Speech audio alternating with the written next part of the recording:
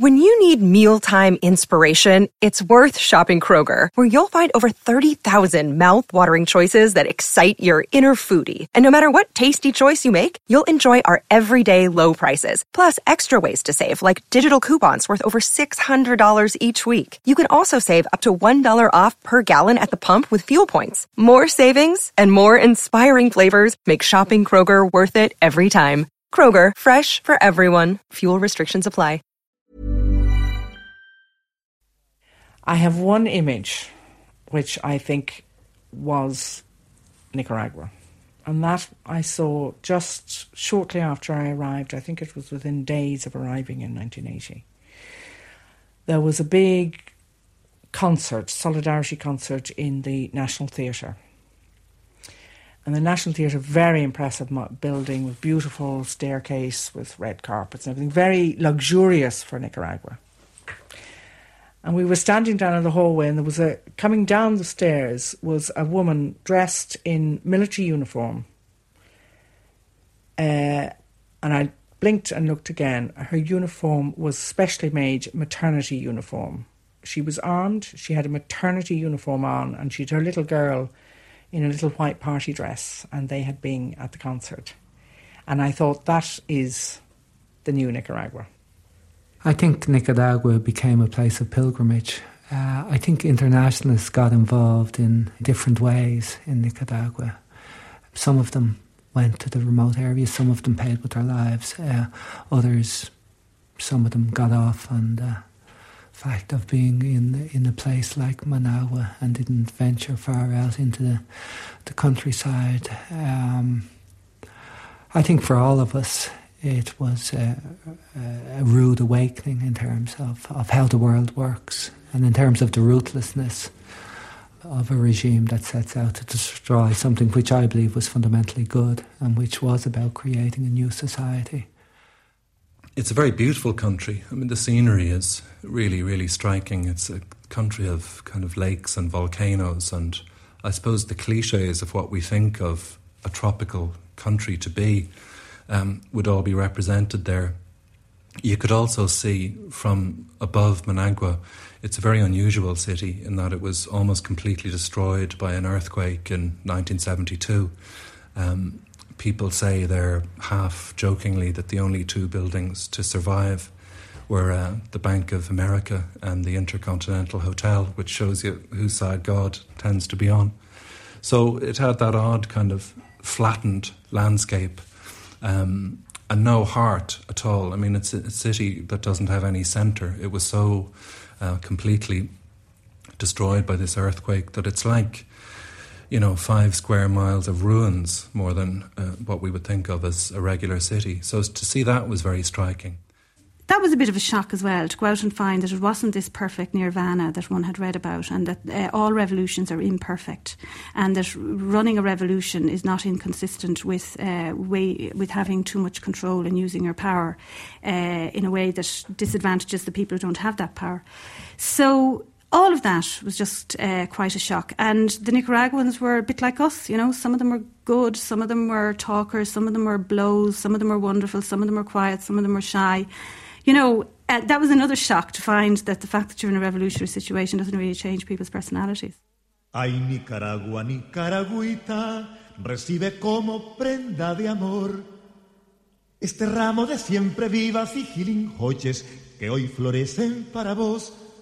Cuando yo beso tu frente pura, beso las perlas de tu sudor, más dulcita que la frutita del tiguilote y el jocote tronado.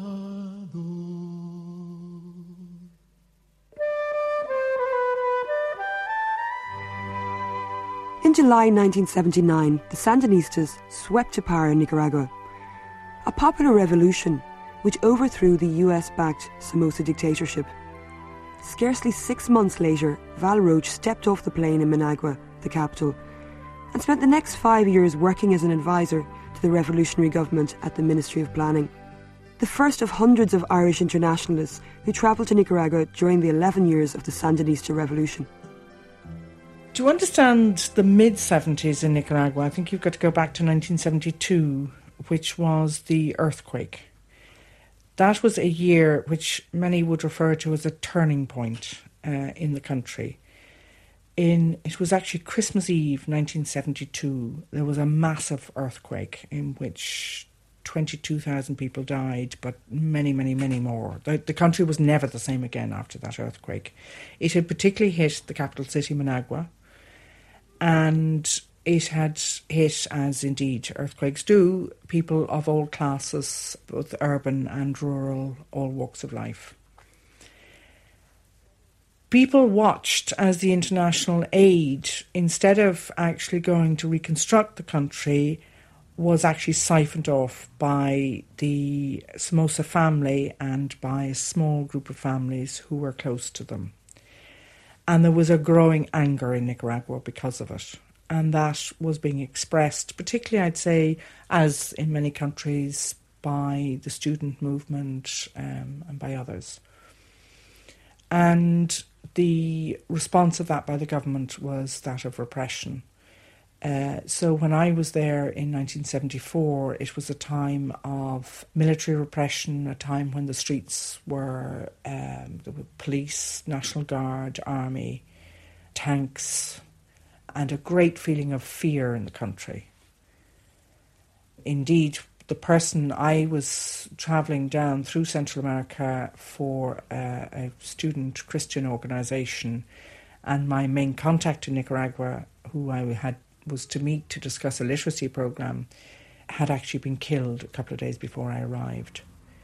And when I asked for her, I went to her house to ask for her, and her family and everybody said, be quiet, don't tell anybody that's who you're looking for, because they will come to look for you too. So it was a very, very frightening time, actually. And you could see that the situation was so volatile that it was not going to continue. When I arrived that second time, I was arriving with a small baby, which was where the focus of most of my attention was. We were moving into an extremely hot country. We arrived during the rainy season, and the focus of my attention, I suppose, to some extent, was settling down into that. That particular week when I arrived was the week of that the brigades were going out for the literacy campaign. And that was a sort of very exciting time in the country. The universities were closed, the secondary schools were closed, and the students were going out. They had some intensive training on teaching literacy, and they were going out to the rural areas, because Nicaragua was a country with 73%, I think it was, illiteracy. That was brought right down to 13% illiteracy in the space of 6 months through this big national literacy campaign.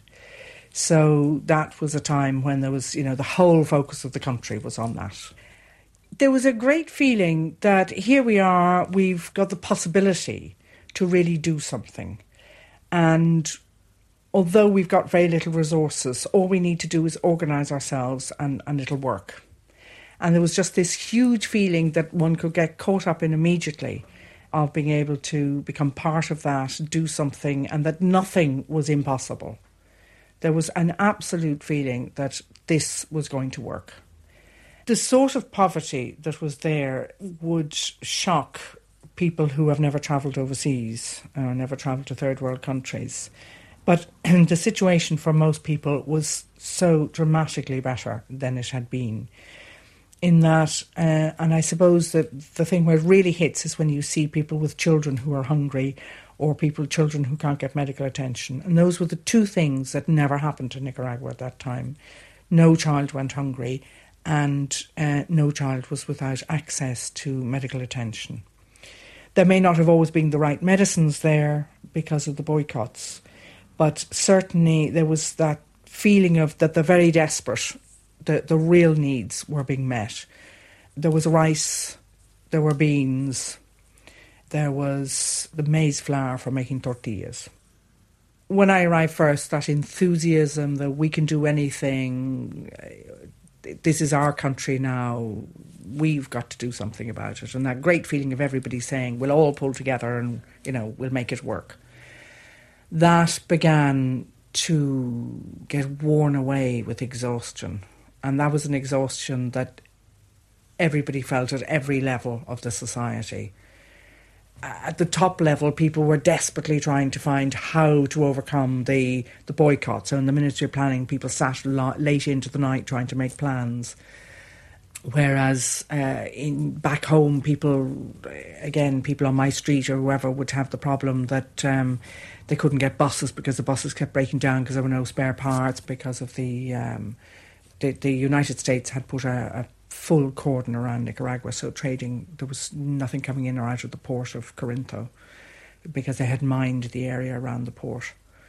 So the buses weren't running, and so people had to walk places, and then the cost of the buses went up because it was so difficult to get the parts in, and therefore people couldn't afford to, so they had to.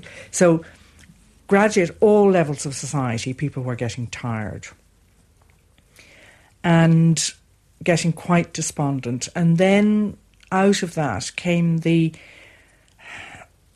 that's where it started to fragment in terms of people. Some people who kept saying, no, we've got to keep on trying, we've got to hold together, we've got to make this thing work. And other people saying, it's useless. The United States is just so big and it's impossible for us to win, and we might as well give in now and at least have some sort of peace and normal life. And a great, great change took place. That was combined with fear, because we were constantly on alert and constantly training for defence of the country against what was the possibility of imminent attack. So practically everybody, there weren't, not all foreigners, but certainly some of us felt that we also wanted to defend ourselves. And I think, particularly in my case where I had a child, I felt I'm not going to just sit here with my arms folded if there's an attack. So we actually joined in the defence and the training for defence of in my case it was the city of Managua. We were all in it together, basically. And that was also very exhausting in terms of the contradictions of, that was what I felt, and yet in my head I was saying, but at the end of the day it's not my country, and maybe I shouldn't be here. Sometimes some Nicaraguans said, what are you doing here? This is our country, I don't know what you're doing here. So, it was conflictive sometimes. The story that always comes to mind when somebody asks me, why did you leave or what happened, was my child's 3rd birthday party, when it had been rumoured that there would be a United States invasion on the 17th of November 1983. 83? Yes, I think it was 1983. And so I was trying to plan a birthday party, buy balloons, issue invitations, and at the same time organise my child's evacuation papers. And on the same day I did the two things, and the conflict, the contradiction that was involved, I said, there's something going wrong here, I really have to think about this. As it turned out, she had a birthday party and the US didn't invade. Information has come out since that plan for invasion was real. It wasn't propaganda or anything. It actually had been. There were various military reasons why it was called off. But they nearly invaded on that day, apparently.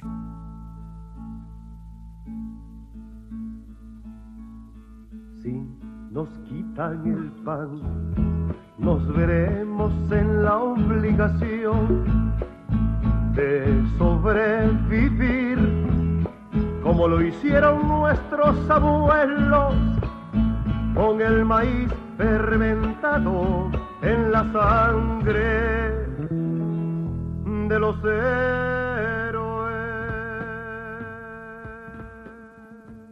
I left Ireland in 83 and I went to live in a community in Los Angeles where I spent a year. And during that year I read a lot about what was going on in Nicaragua, and I decided to go down. and see if there was some way that I could, first of all, find out, was it for real? And secondly, was there some way that I could become involved in it, because it spoke to lots of the stuff that was important to me. So I went down in 84. I went down on a programme which was called Witness for Peace, a 2-week programme. I had 2 letters of introduction. The first one didn't work and the second one did, and I ended up spending 3 years there. By 1984, the Sandinistas were struggling to maintain the new model society that had caught world attention. Benny McCabe was drawn to the financially crippled country as the US-backed Contra guerrillas waged war against Nicaragua from their bases within Honduras. 1984 was when Reagan began to up the ante, and there was a definite sense of the danger of invasion. I remember on a particular occasion the tanks and armoured cars came out onto the streets around the city and they dug in, and there was this sense of a pending invasion by the Americans, and so that was quite dramatic. It looked as though there was going to be a direct intervention, but I think probably the Americans were too wily for that. They realised that they had the country in a stranglehold, so the policy chosen was slow strangulation rather than direct intervention, because I think the price would have been too high for them to pay had they intervened directly. Life was very tough because the whole economy had to move on to a war footing. The whole focus had to be on survival, had to be on defence. The Reagan administration was funding, training, equipping the counter-revolutionaries, the backbone of which were the Guardia, the private army of the former dictator. So slowly there began to be a lot of scarcities. Slowly resources had to be taken from health and education, which were the 2 priorities in the revolution, were health and education and land reform. So slowly the focus moved from being creative into being defensive. I think I found the difficulty later on. I think sort of the initial few months were like the honeymoon period, everything was bliss. You were involved in this very dynamic, very vibrant process, and it was so different because life was so vibrant, I think, there. In the elections of 1984, the Sandinistas were returned to power by an overwhelming majority. Although overseen by international observers and seen to be free and fair, the United States refused to recognise their validity. The first elections were in 84, and you had a number of different parties, some of whom were backed by the institutional church, by the Cardinal Obando y Bravo. They represented the values primarily of the large landowners and of the industrialists and of the people who had money and of the exiles in Miami. The people for whom the idea of a new society, and this is what the Sandinistas always talked about, was this vision of a new society. And I think maybe one of the people who articulated it very well was Fernando Cardenal, who was the Minister for Education. And another interesting aspect of the government was, for me, you had a remarkable coming together of a Marxist analysis and a prophetic Christianity, which addressed the reality and the lives, the everyday lives of the people. So ironically, in this government, which was sort of caricatured by the Reagan administration as being Marxist and communist, you had 3 Catholic priests, one of whom was Fernando Cardenal, who was a Jesuit. And one day I was in a meeting with him, and somebody asked him, "You're always talking about the new education. What do you mean?" And he said, "Let me try and compare it with the old education." He said, under the dictator, the old education set about teaching young people the most important things in lives were to get the exams so that they would get the positions, so that they would get the money, so that they could buy the things that the system told them they needed in order to be happy and successful. And he said the gasoline that kept that motor going was egoismo, understanding life in terms of what I can get out of it. The new education would try and create the new man and the new woman who would understand life in terms of cooperating, in terms of sharing, but more than anything else, in terms of transforming, by trying to make the world a better place for having been in it. And he said the gasoline which would keep that motor going was love.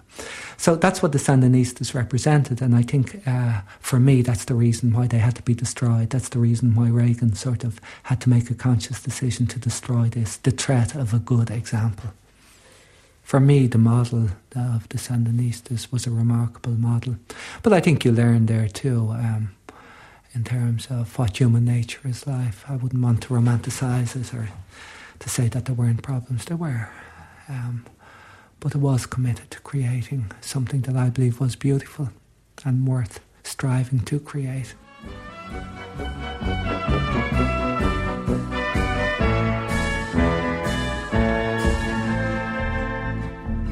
De la marimba de chavalos de la Tirsa, este tal Quincho se la gana a los demás. Con sus 10 años no cumplidos todavía, es hombre serio como pocos en su edad. Mientras su mamá se penquea y la rebusca, Quincho se faja como todo un tayacán. Mañana y tarde vende bolis en los buses para que puedan sus hermanos estudiar. ¡Que viva Quincho, Quincho Barrilete, héroe infantil de mi ciudad! ¡Que vivan todos los chavalos de mi tierra, ejemplo vivo de pobreza y dignidad! ¡Que viva Quincho, Quincho Barrilete, su nombre no se olvidará! Porque en las calles, plazas, parques y barriadas, el pueblo lo repetirá. It sounds ridiculous, but I mean, it is ridiculous when I look back on it now, but I was 21 and full of, the usual things that 21-year-olds are full of, so I wasn't nervous at all. I mean, when I think of it now, how incredibly unprepared I was to go, it really horrifies me. I mean, I didn't speak a single word of Spanish. I hadn't even had all of the correct injections, all of the inoculations that you're supposed to have. And really, I was very lucky that I didn't get yellow fever or something.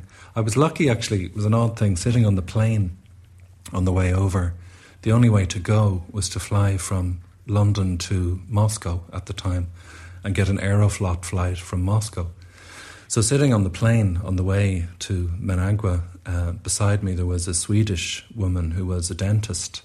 And the Swedes, all the Scandinavian countries generally, were very good at the time and still are at kind of international solidarity work and third world work. So we got into conversation and, she asked me had I had the yellow fever injection and had I got the typhoid injection and the malaria pills and all of that. And I blithely said that I had none of them and watched the blood drain slowly from her face. So she actually gave me the yellow fever injection on the plane as it arrived at Managua Airport. And, a bag full of malaria pills and all of that. So she probably saved my life. Joe O'Connor travelled to Nicaragua to witness and write about what he saw as a new kind of socialist revolution. There's a little stretch of turf in the middle of Managua around this ugly building, the Intercontinental Hotel, which is like a giant pyramid-shaped wedding cake. And in the streets around this place, Gringolandia is what the locals used to call it. There were not really hotels in any sense that we would understand the word, but I guess boarding houses or houses where people would have built, a kind of very ramshackle extension and, they would have idealistic young foreigners staying there. So that's where I went, and I was lucky because I ended up staying with a family, which is a great thing. I mean, first of all, it sort of felt good to be part of that. But it was an interesting family too, because they were very divided about the whole history of the revolution. Back in 1979, all of them had been pro the revolution. And that was an interesting thing about the Nicaraguan revolution, that it really attracted a very broad-based support. The Sandinistas were very much in the leadership, but there were people involved in the church who were in favour of the revolution. Trade union groups, students' groups, women's groups were very involved in it. So it was a genuinely broad-based thing.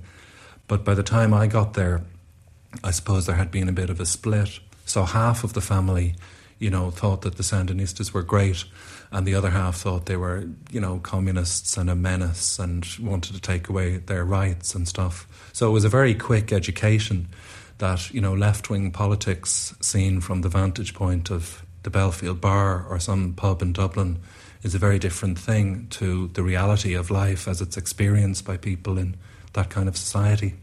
One thing that I have to say I found, humbling in a way, as someone who would have difficulties with the conservative church in Ireland and all of that, was that there were a lot of religious people there, priests and nuns, who were absolutely involved in the hard edge of working with the poor every day.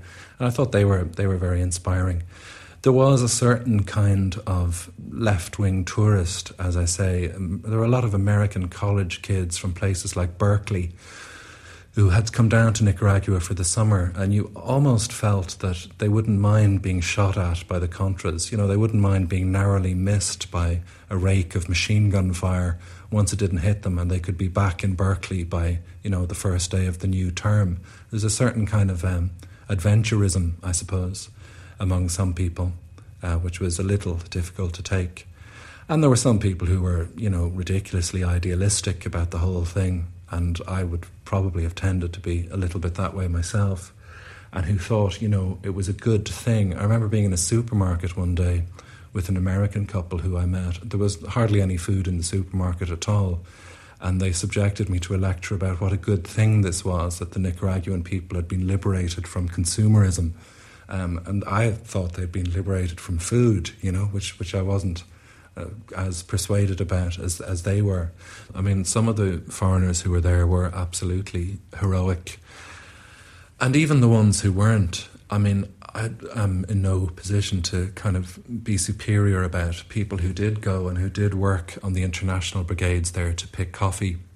And there were reforestation brigades and all of that. And there were people who gave, 6 weeks or 2 months of their time to live in really dreadful, very, very basic conditions, and to give of their own labour in order to support the revolution. I was sometimes told by people in the government that because foreigners weren't particularly skilled at picking coffee, the brigadistas sometimes damaged as much coffee as they actually managed to pick. But I think that it was an extremely important thing for the revolution that there was some sense of support. I mean, I remember when I was there, Reagan had been in Ireland the year before, and people in Nicaragua knew about that. And they did say to me that they were happy when they saw in the newspapers that there had been quite a large opposition to Reagan, which there was. It was an unusual thing for an Irish-American president. But there were big marches and big campaigns against him. When he addressed the Dáil and Senate, various TDs walked out, including a couple of people who then went on to become government ministers, Francis de Rosa and Michael D. Higgins. The country really seemed to be in a state of free fall. Just over those couple of months that the blockade was introduced, just the experience of walking around the city, you would see that in the public buildings, the lifts had stopped working, and taxis with cracked windscreens and doors hanging off them, or no doors, because the drivers couldn't get spare parts. I mean, on one occasion I had to go to the hospital with a friend who was ill, and, seeing the doctors and nurses having to improvise bandages, and in some cases having to improvise artificial limbs from, whatever they could. The country was in a state of absolute crisis. I remember a notice on the wall of the emergency room in the hospital where I was with my pal who had food poisoning or some such mild thing. And the notice on the wall was the usual thing, this is for emergencies only. The following are emergencies. And number 1 was gunshot wounds to the head. And it went down to number 5, which was, like gunshot wounds to the leg. And anything less than that, like you weren't going to be seen by a doctor. So the place was in a state of what felt like terminal decline. And I think people wanted dollars because they thought they might have to go. Effectively, the currency of the country had become the dollar. But, the government insisted that the local currency, the Cordoba, was the one that we should all be spending. I remember when I was there that the official exchange rate at the airport was 36 Cordobas to the dollar. And people on the street would offer you, 3 or 4 or 5,000 Cordobas to the dollar. And it got so out of hand that in September, I think it was, certainly just around the time I began to think of coming back, the government kind of legitimised the black market and people could trade at whatever level they wanted. And, I mean, there's no doubt there was inequity there. There were dollar shops, in the city. This city where you couldn't buy bread some days had shops where you could buy stereos and video cameras, and the local people wanted dollars for the limited amount of food that was available on the black market, and also to send to relatives and stuff who had left the country. So it was this kind of odd double think was going on, where everybody knew that the currency was worthless, but everybody had to pretend that they thought it was a great thing, that the plucky little Cordoba was fighting its own little war against the dollar, But it was fairly laughable. As I mentioned, I went to Nicaragua hoping not to meet anyone from Ireland. And about the second week in, I bumped into a guy called Mick McGohan, who was from Dublin, who was kind of very well known around Dublin as, a person who was big into Nicaragua. A very striking looking guy. He had a Mohican haircut. People would kind of notice him. And in all of the years, we grew up, it must have been 2 or 3 miles away from each other, but we'd never met in Dublin. I had to go to Nicaragua to meet him. So he had a job down there, and I went down one weekend to see him. And that was just a very striking place, not just because of the extraordinary beauty of the place. It was beautiful.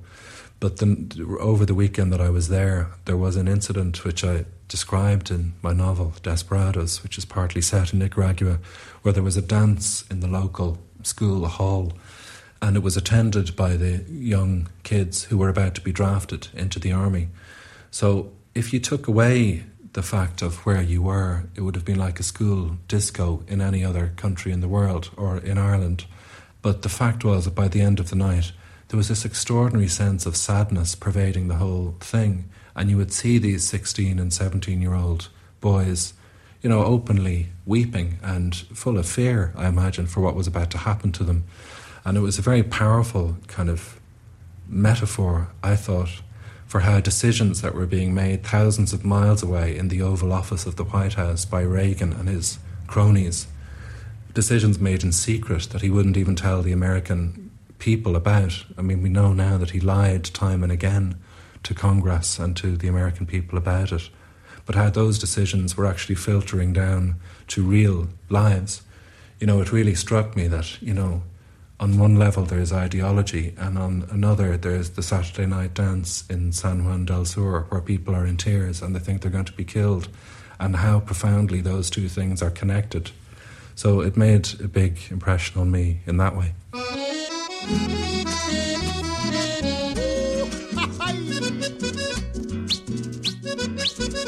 Ahí te va tu razón.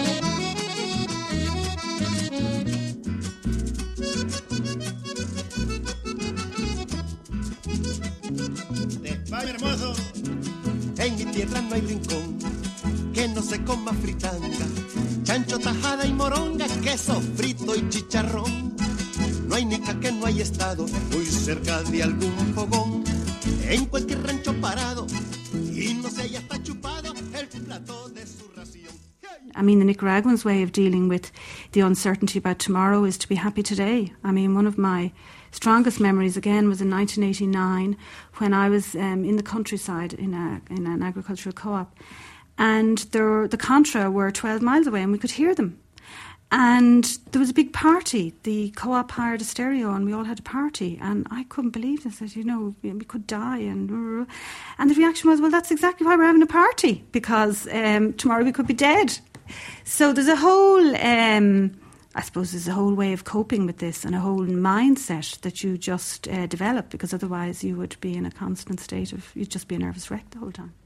By the late 1980s, Irish people had started to travel to Nicaragua in brigades to pick coffee and teach skills. For internationalists like Molly O'Duffy, the reality of life in Nicaragua, although difficult, spurred her to return again and again, and finally see the Sandinistas lose the 1990 elections to the US-backed UNO coalition. Constant drills all the time, anti-invasion drills, and there were constant sirens going off all the time at night, which frightened me a bit in the beginning until I realised that they were just routine calls to, these drills and so on. Every neighbourhood was organised for defence, military style, and so that was ongoing. And the people, and this was one of the things that I just couldn't understand, the people just carried on going. And I was in a constant state of shock, and I just couldn't believe how people could just carry on going, knowing that by the end of the day there could be an invasion. But, this is what happens when you're in that situation, and I became like that later on. I went through various crises, including the invasion of Panama, when there were Nicaraguan jeeps around the US Embassy in Managua, and there were US jeeps around the Nicaraguan Embassy in Panama, and there was a very tense situation, and I didn't feel it all the same way. You just get used to it, you just carry on, and that's what the Nicaraguans did. The first time anybody goes to the developing world, it's a terrible shock. So, my first impression was just of absolute shock. Although, relatively speaking, the situation was much better economically than it is now. But it's all relative. And to somebody coming from the developed world, as I say, the first time they go to a situation where poor means starving and having to make horrible decisions all the time about how to survive. So I found that very difficult. And then the other thing that really struck me and I found very difficult was the war, because the war was still in full swing in 1988. And it was a just war, obviously, that the Sandinistas were waging, because it was a war against an imperialist invasion and a war backed by the US and using every dirty means available to it. But the point is that war, whether it's a just war or not, is a horrible thing. And any society running a war, whether it's a defensive war, a just war, whatever, basically militarises, and all of society becomes militarised.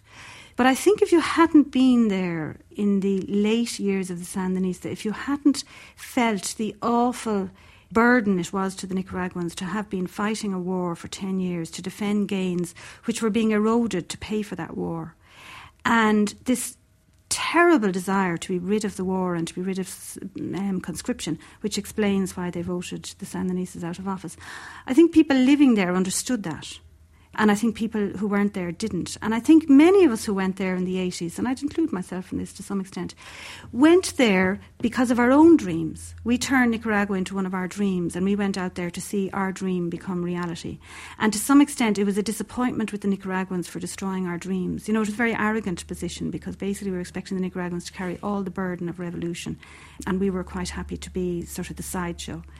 So, I heard people, expressing huge disappointment with the Nicaraguans, for voting out the Sandinistas, and I think that was, I think it's a very typical white sort of arrogant line, but I think it also was because people did not realise the reality on the ground and how desperate Nicaraguans were above all to end the war. The day we were watching the reserve leave Leon, one of my friends, a Spanish woman, was taking photos of the reserve on their trucks, and a woman turned and spat at her and said, if you people didn't come to support the government, our sons wouldn't go to war, which was pretty unanswerable. What happened with internationalists is we were inclined to go along with whatever the leadership said, and to some extent leave our better judgment at home. Now, I honestly don't know what alternative there was to that, because it's not our business to be going in telling the Nicaraguans what's wrong with their system either. But I think we were very naive, and some of the things we would have seen that we didn't like actually amounted to something, and we were slow to say that they amounted to something. At that stage, there were comandantes driving around in big cars that had bars in them with vodka, and and there were people starving right beside them.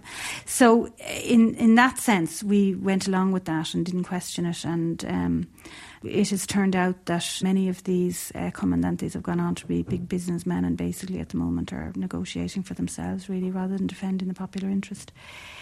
So I think we were a bit starry-eyed, all right, and I think that one of the mistakes we made too, although, as I say, since the brigades went to the countryside and met ordinary people, I think we made this mistake less than others who went there, was to identify the revolution with the interests of the leadership. They're not necessarily the same thing at all. And I think that's a bitter lesson that we've learned since then. in the sense that it wasn't our role to point that out, or it wasn't our role to go in and tell the Nicaraguans how to do it. I don't know how we could have behaved any different. And I think the people were all committed to social justice, and I think that's very important. So I do think there was a very good side to it. And I think that whatever people's reasons for going out there, that a lot of them came back as very good ambassadors for what was going on in Nicaragua, and even more so for what was wrong with the US intervention. And in geopolitical terms, that's what the Sandinistas wanted from us, and that's what they got, I think, in general terms. I mean, it's a complete fallacy to say that we contributed anything. On one of the coffee brigades I was on, there were 25 of us, and between us we collected the same amount of coffee as the Vanguard coffee picker. So, I mean, they didn't have us there for our coffee picking prowess. But they were 25 people who came back and described how terrifying it was to be in Nicaragua when Panama was invaded, because we thought we were next. So I think it certainly was a good thing, and it represented a vision of social justice. But I mean, I think it also represented a desire to have adventures and a lot of other things as well. I just think it was much more mixed up than it might appear at first. Ay, Nicaragua, Nicaragüita, recibe como prenda de amor este ramo de siempre vivas y gilinjoches que hoy florecen para vos. Cuando yo beso tu frente pura, beso las perlas de tu sudor, más dulcita que la frutita del pigüilote y el jocote tronado.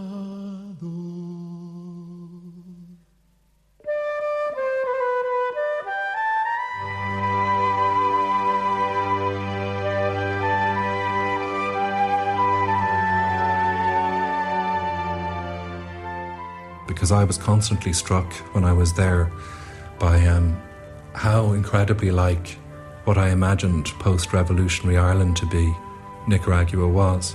I mean, the whole sense of a country being divided down the middle, and in some cases, literally brother fighting against brother, when a few years previously they'd united against a common enemy.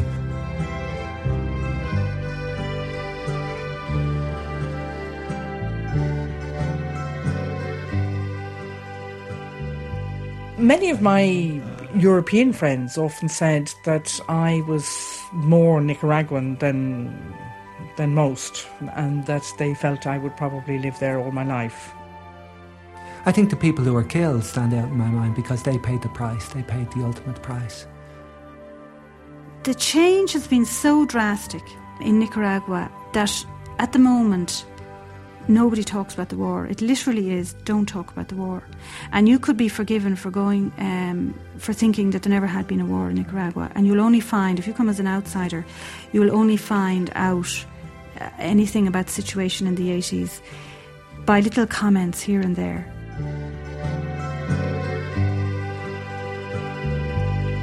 Ay, Nicaragua, Nicaragüita,